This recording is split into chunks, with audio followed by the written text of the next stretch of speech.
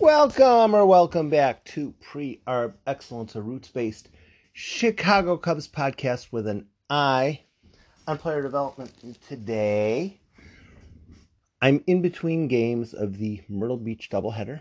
I will fill you in eventually on how that came out, but it won't be during this podcast. Today, I want to look at a broad item and then shrink it down a little bit. A broad item, then shrink it down a little bit. I am a fan, in regards to this podcast, of three things. Cubs baseball, language, and ideas. Cubs baseball, language, and ideas. So, if there is an idea that can be languaged out in words and it's about the Chicago Cubs, I should be interested in it and I should be supportive of it, right? Well, yeah, normally. But there are some ideas. There are some ideas that not all ideas are good. Not all ideas make sense. Not all ideas are logical.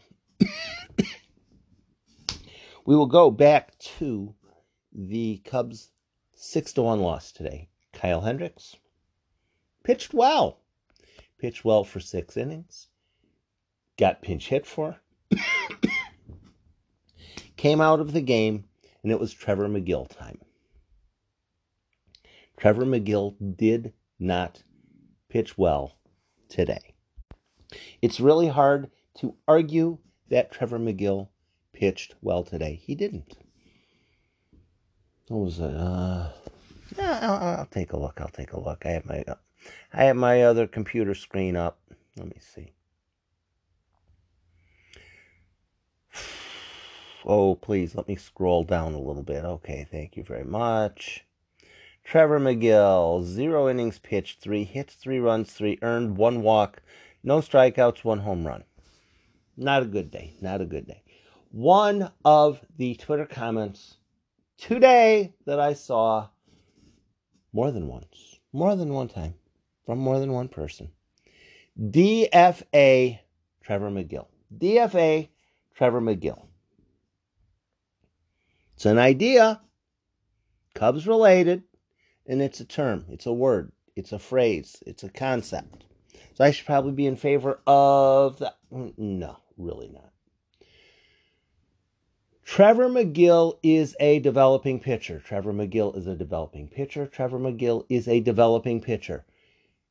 Player development is not always linear. Sometimes players get better, sometimes they then tail off, then come back up, and then go sideways. Maybe Trevor Megill is going to be a player who really doesn't deserve a major league roster spot on in the future. No, that I'm fine with. If someone decides in the off season, Trevor Megill should not have a 40-man roster spot, I'm good with that assessment. I might even agree with that assessment, particularly if he has another clunker like this. But with a player, with a player in the Cubs situation right now, it's not about 2021. It's arguably not even about 2022. It's more about on down the line. Will Trevor Megill be useful in 2023? If we can answer that question, then we know whether the Cubs should keep Trevor Megill in 2022. But again, that's not even the question we're asking. Should Trevor Megill be designated for assignment? Let's just assume we know right now something that we can't possibly know. He will be of no future value ever at all in any major league games for the rest of time, henceforth and forevermore. Let's assume we know that. We can't know that. It is beyond our ability to know that, but let's just assume that we know that. Trevor Megill will never be of any value to anyone ever in Major League Baseball ever again. Let's just assume we know that. It's rubbish, but let's just you start somewhere. If the Cubs were to designate Trevor Megill for assignment, who would they replace him with? What specific player would they upgrade with? You know, they're not going to go out and get Max Scherzer on waivers. They're not going to go out and get Noah Syndergaard on waivers, at least not this time of year, not this season. The players that are available on waivers are the players that are available on waivers. Most of the pitchers who can competently pitch are employed somewhere.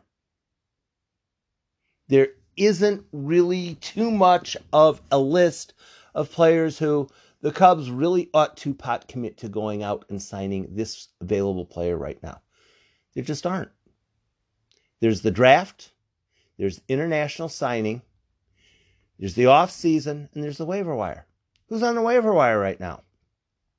I usually look a couple times a day. I check, look. If the guy isn't familiar, I'll check him out. What's his, how many years of team control would he have? How well has he done recently, etc., etc. All that kind of stuff. There's really nothing. David Hess from Toronto, or from Tampa. If you want to say the Cubs should DFA Trevor Megill and pick up David Hess, okay, now you have a full thought. Is David Hess the guy that the Cubs should DFA? Finish the thought. Who should? If a team is designating a player for assignment, almost in every case, it's because there's a roster crunch, someone else is being added, and somebody has to go away. Somebody's being added, somebody has to go away. Back in July, the Athletics added, I even looked this one up. But I'm not remembering who it was. The A's added someone, and they say, you know what? We need a roster spot. We have to designate someone for assignment. Let's designate Frank Schwindel for assignment. I don't think that's going to be a thing. Designate Frank Schwindel, add this other guy to the roster. They have their roster full. They designated Schwindel because they needed a guy. They needed a roster spot, so they designated him. If the Cubs are going to designate Trevor Megill for assignment, who's the guy they would be adding? Who is the roster quality update? Who is the improvement? There is nobody. And let's just assume, okay, we're going to make two assumptions now. One, Trevor Megill is never going to have a good game in the rest of his life in the major leagues forever. Now, the other thing we're going to assume is somebody is available who is absolutely fantastic and absolutely has to be claimed on waivers right now. Otherwise, the Cubs will just be an absolute failure for the next 85,000 years. Fair? Two assumptions. Megill will never, ever be any good, which is a garbage assumption, but we're going to assume it anyway. And there's this other guy out there who is available. The Cubs really ought to sign him, claim him on waivers, put in for him, add him, team will be two assumptions. Megill is always going to be terrible, and there's this other guy. With those two things, designating Trevor Megill for assignment is still a bad idea. Still a bad idea because Michael Hermosillo is on the 10-day injured list right now. Michael Hermosillo could be bounced to the 60-day injured list with absolutely no repercussions. Move him from the 10 to the 60. Bang!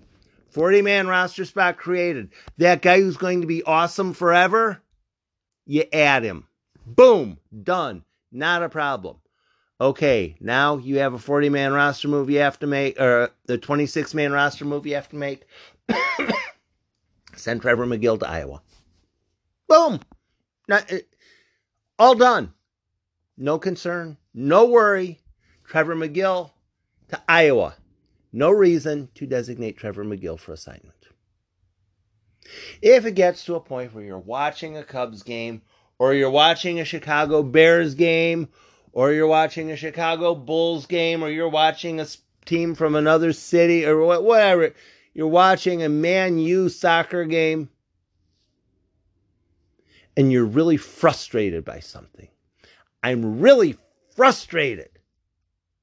I'm really frustrated. Okay. Instead of saying the Cubs ought to designate Trevor Megill for assignment, instead of saying the Cubs ought to designate Trevor Megill for assignment, you should probably say, I'm really frustrated. He's having a bad outing. I'm really frustrated. See how you did that? You said something that was totally, completely, 100% honest, 100% accurate, and you didn't have a silly idea that makes absolutely no sense. If you're frustrated, say you're frustrated. If you want to say this player should be designated for assignment, fine. Take it all out. Stretch it all out. Who's being activated? Who's being added to the roster?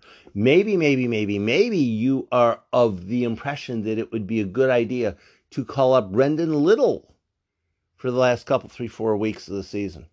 Then what you say is Cubs ought to designate Trevor Megill for assignment and call up Brendan Little.